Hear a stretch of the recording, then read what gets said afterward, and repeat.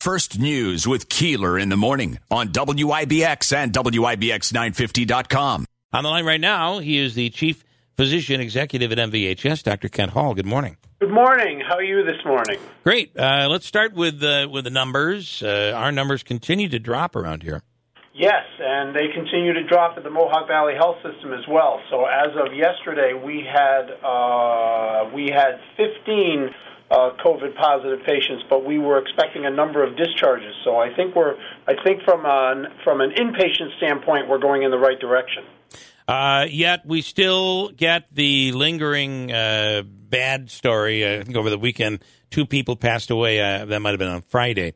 2 more people passed away. We're still getting that. It's still, when it does hit some people, it hits them incredibly hard. Yes, and it continues to be the vulnerable people that we know about, the elderly and the people with the significant medical problems. So that's why it's so important for us to be doing what we can do to protect our community by masks and social distancing. Although I did hear that the governor is looking to lighten up many of those, really most of those requirements in the very near future. Well, I think that I think it's presented that way, but I don't think that's really what happened. So, and you're not incorrect, because that's exactly what happened. But I think when you dig in, you find there's a little bit of a side story here, and that is, while he has lifted all capacity requirements, and they'll be lifted on May 21st, or May 19th, I think is the day. We still must follow the 6 feet distancing, social distancing that is set forth by the CDC. So, to be honest with you, I think we were at 75% at some restaurants. I think it kind of, if they want to stay indoors, it would decrease the number of people they could put in a restaurant.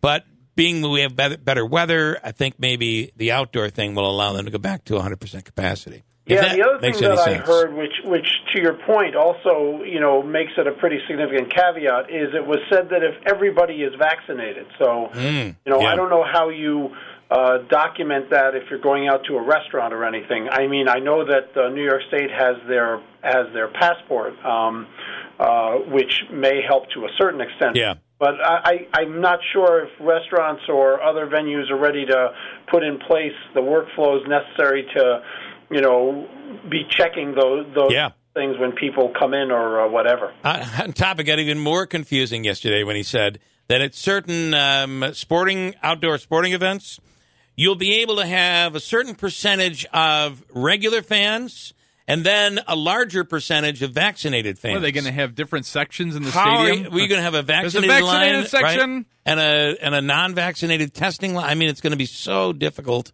for everybody to keep track of. And the other thing, Doc, is how do you open a Broadway theater? If you've ever been to one of these theaters in New York, they're already small. Everybody's on top of everybody. And I just don't know how they could get enough people in those theaters in order to make it profitable.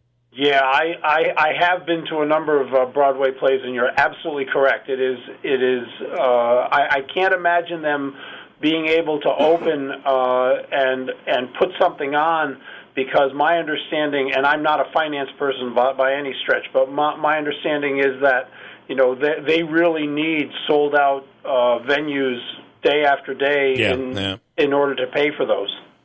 Okay, so Manaski. I have a question here. This was from late in the show yesterday. I want to get in.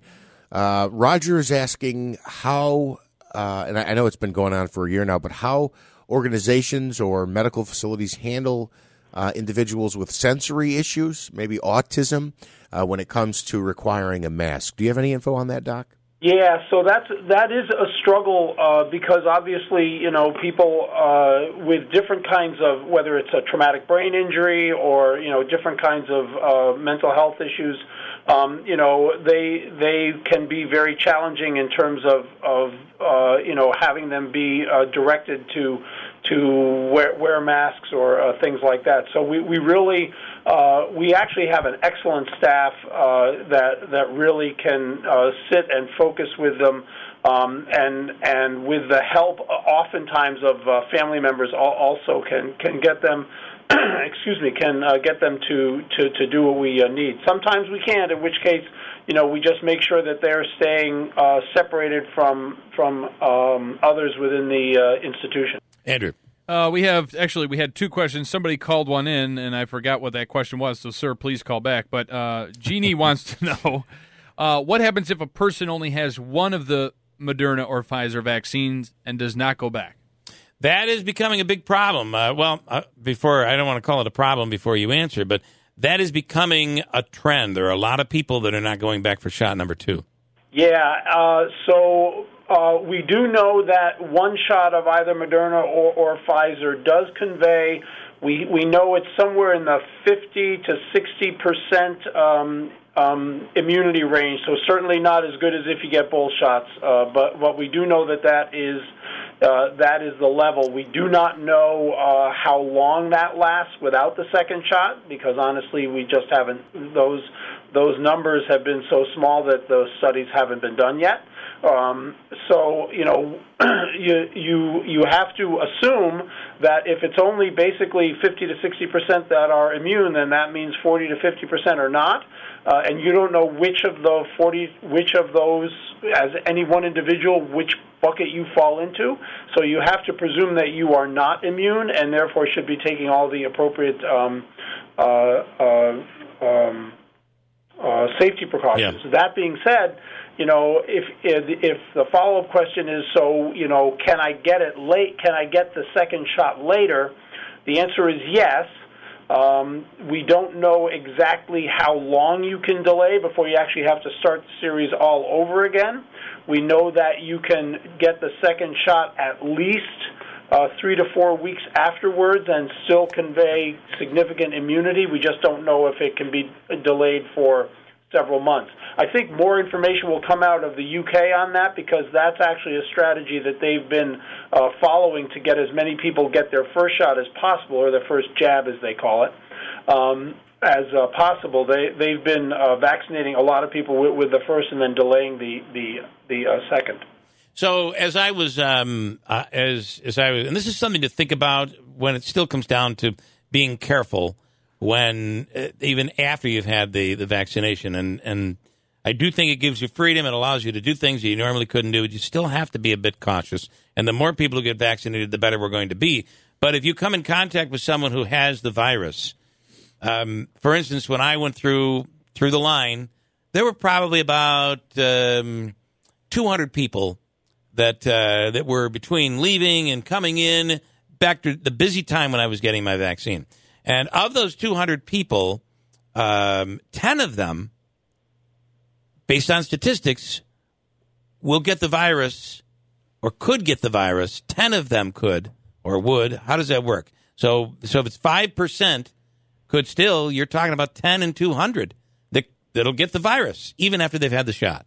Well, what you would say is that 10 in 200 would not respond to the vaccine and therefore would have the potential to become infected. Got it. And then the question is, how many? What is their likelihood of being exposed to the virus? So that's what herd immunity is about. Is if you can get the requisite number or the requisite percentage of people immune through vaccination or through native disease, but in this case vaccination is better, then the other 20% that are not vaccinated and have never had it are protected because their chance of being exposed is so low.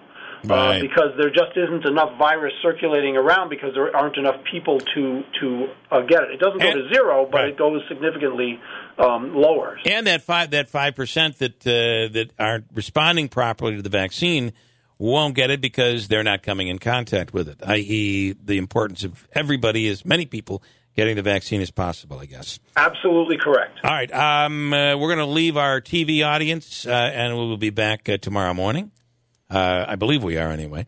Let me go to Dave quickly, and I got to get through these very quickly here. David in Poland, what's your question?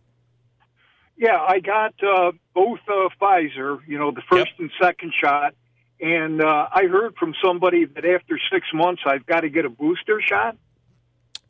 Well, I think that's a thought. What do you say to that, Doc? Yeah, so we don't know whether you'll need a booster shot at all, and if we do, and if you do, we don't know exactly what the time frame is. So we do know that for sure the vaccine is good for at least 6 months. It may very well be good. In fact, we think it probably is going to be good for longer than that. All right. Just don't know exactly how long. Dave, thank you. Almost out of time.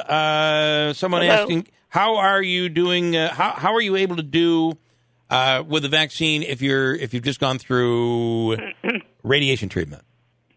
So radiation treatment should not keep you from being able to get the vaccine. Radiation treatment is a very localized treatment, and you should be fine. And Angela and Marcy, last question. Hi, yes, Angela. this goes back to the masks.